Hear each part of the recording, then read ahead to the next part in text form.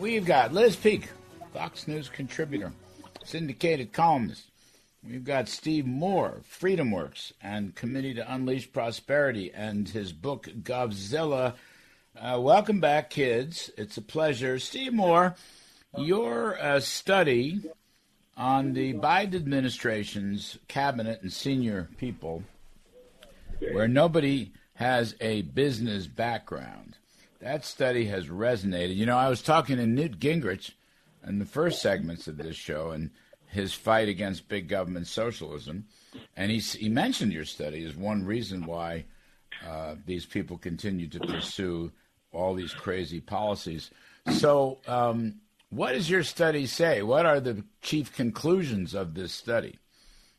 So we chatted a little bit about this last week, but I'll just give a quick summary of this, that we looked at the top 65 people in the Biden administration who deal with either finance or commerce or business or transportation issues related to the economy. And that starts from the top with Joe Biden and Kamala Harris and the cabinet secretaries and the people, at the National Economic Council, where you were, Larry, and running that under Trump.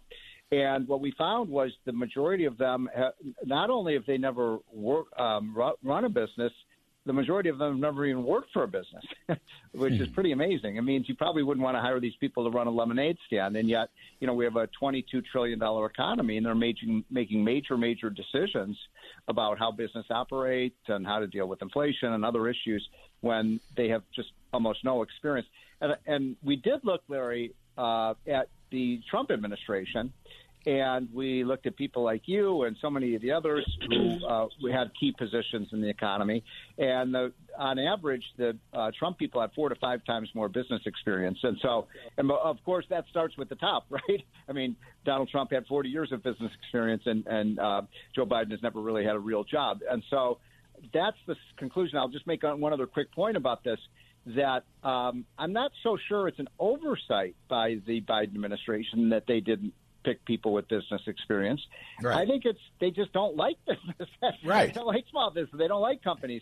And so they wanted ideologues and social, people who'd worked for government, and people who'd been community organizers and lawyers and those types. And so I would submit that's one of the reasons the wheels are coming off the economy. Well, yeah, I mean, Liz, it's not that they don't like business. They hate business. Biden has not said one nice thing about business in 18 months. It's not just oil and gas. He's attacked all these. Remember, he was blaming poultry and farmers and shippers and banks and everybody. And they're socialists. I mean, socialists don't have a long history.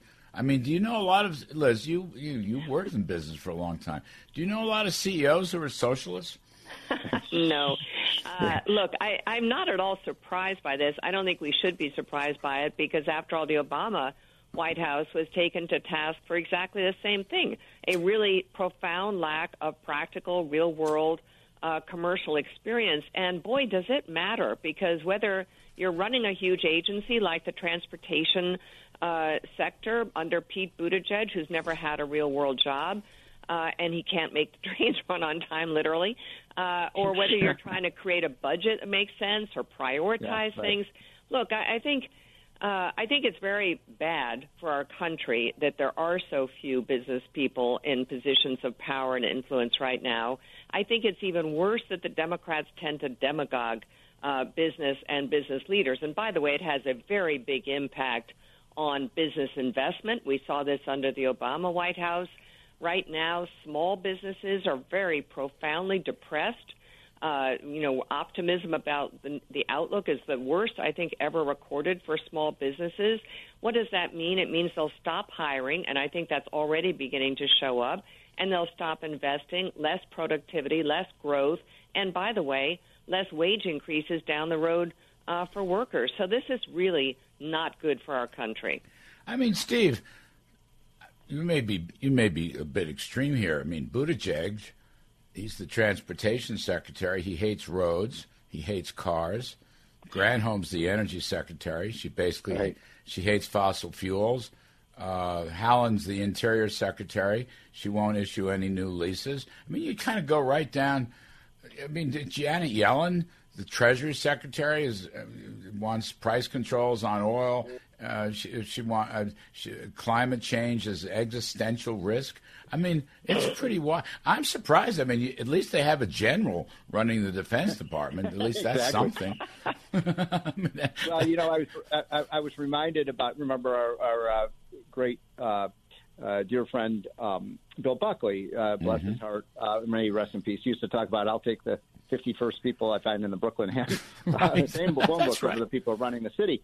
And, you know, I thought about in the context of, like, I'd take the guy who's running the dry cleaner store down the street over these people in the White House. And I'll just make one other example. You mentioned Buttigieg and Granholm. There's we've talked about this woman before, 31-year-old Lena Khan, who's never worked for business. She's just been in academia her whole life. She's wet behind the ears. She's 31 years old, and she's telling businesses how to operate their companies. Mm-hmm. I mean, sure. It's absolutely ludicrous. Well, what you can or can't, you can't purchase this. You can't. You're too powerful. You know, and she knows nothing. I mean, I've never met the woman, but it really is like the lunatics running the asylum. Well, and you've got one guy who has worked in business, Gary Gensler. He worked on Wall Street. He's running the Security Exchange Commission, except he's confused and he thinks it's the Securities and Environmental Commission. Not only that, he's already been very successful in basically shutting down a very big activity that allowed a lot of companies to go public, which was SPACs, the special purpose acquisition companies, of which there were hundreds that came out. And some of them, to be sure, were a little bit flighty and not particularly substantial. But the truth is he has stopped that business dead in its tracks.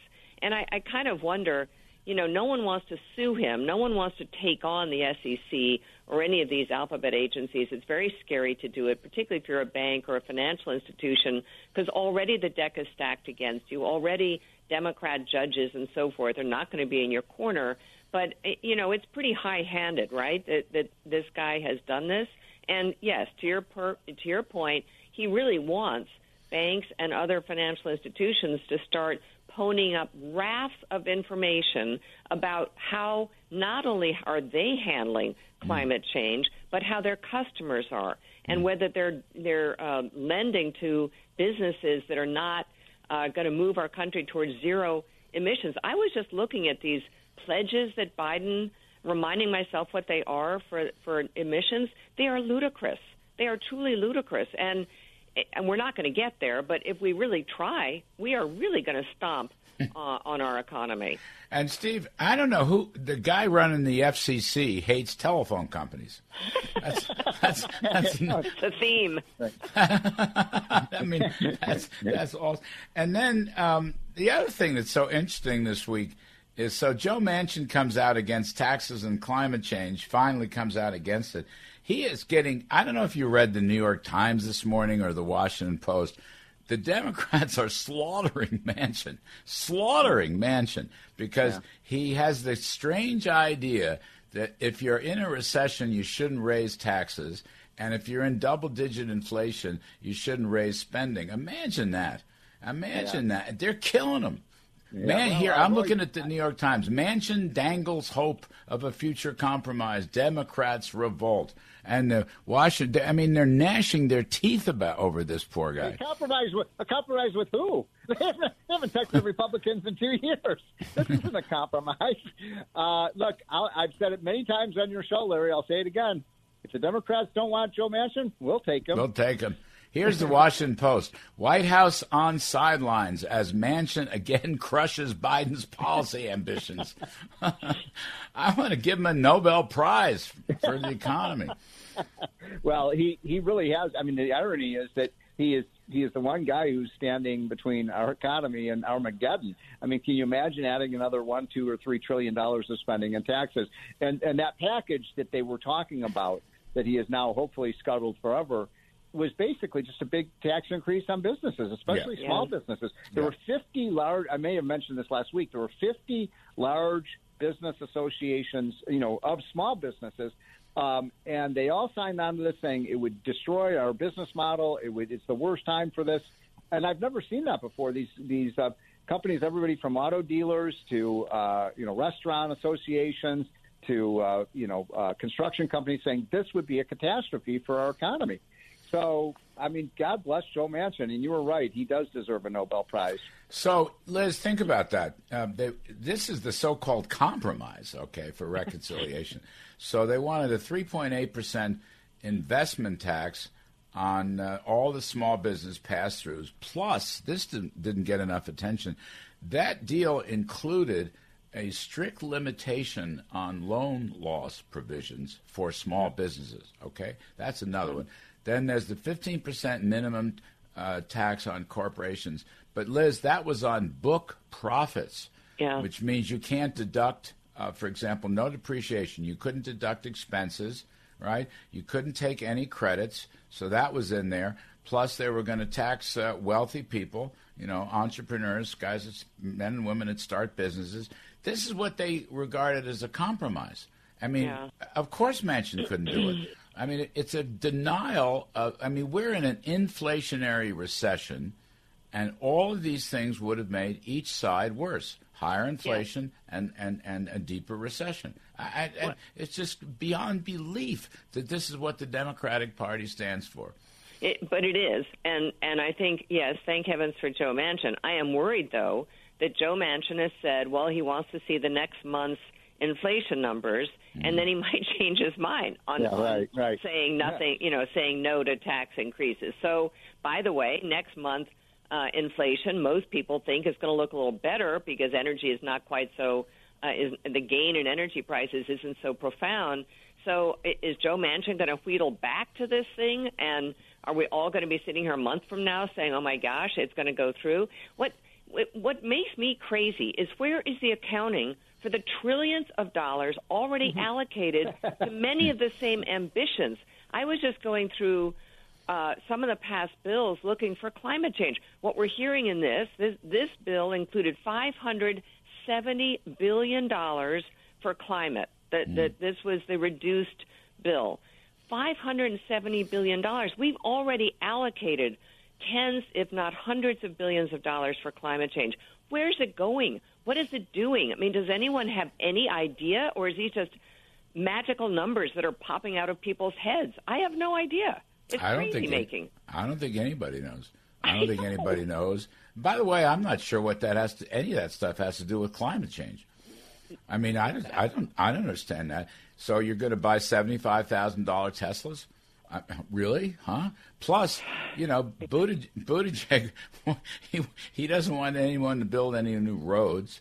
Howland and Granholm doesn't want to give any permits for anything. It's not just fossil fuels. It's also bridges. It's the infrastructure bill. I mean, they won't give permits for the infrastructure. So I don't know. They got a $1.1 trillion infrastructure bill. None of that stuff will get through because of their climate change stuff. So I have no idea where this money is going to go to. I have no idea. All I know, by the way, by the time those inflation numbers come out and stuff, they'll be in the August recess. That's the best part of the deal.